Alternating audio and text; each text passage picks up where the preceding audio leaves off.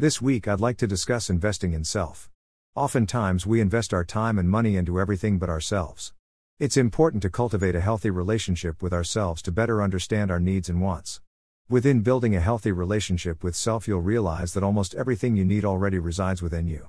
All of the love and validation you seek lives within your heart space. When you trust yourself enough to know it's been instilled is one thing, but when you're courageous enough to give it to yourself is a whole nother thing.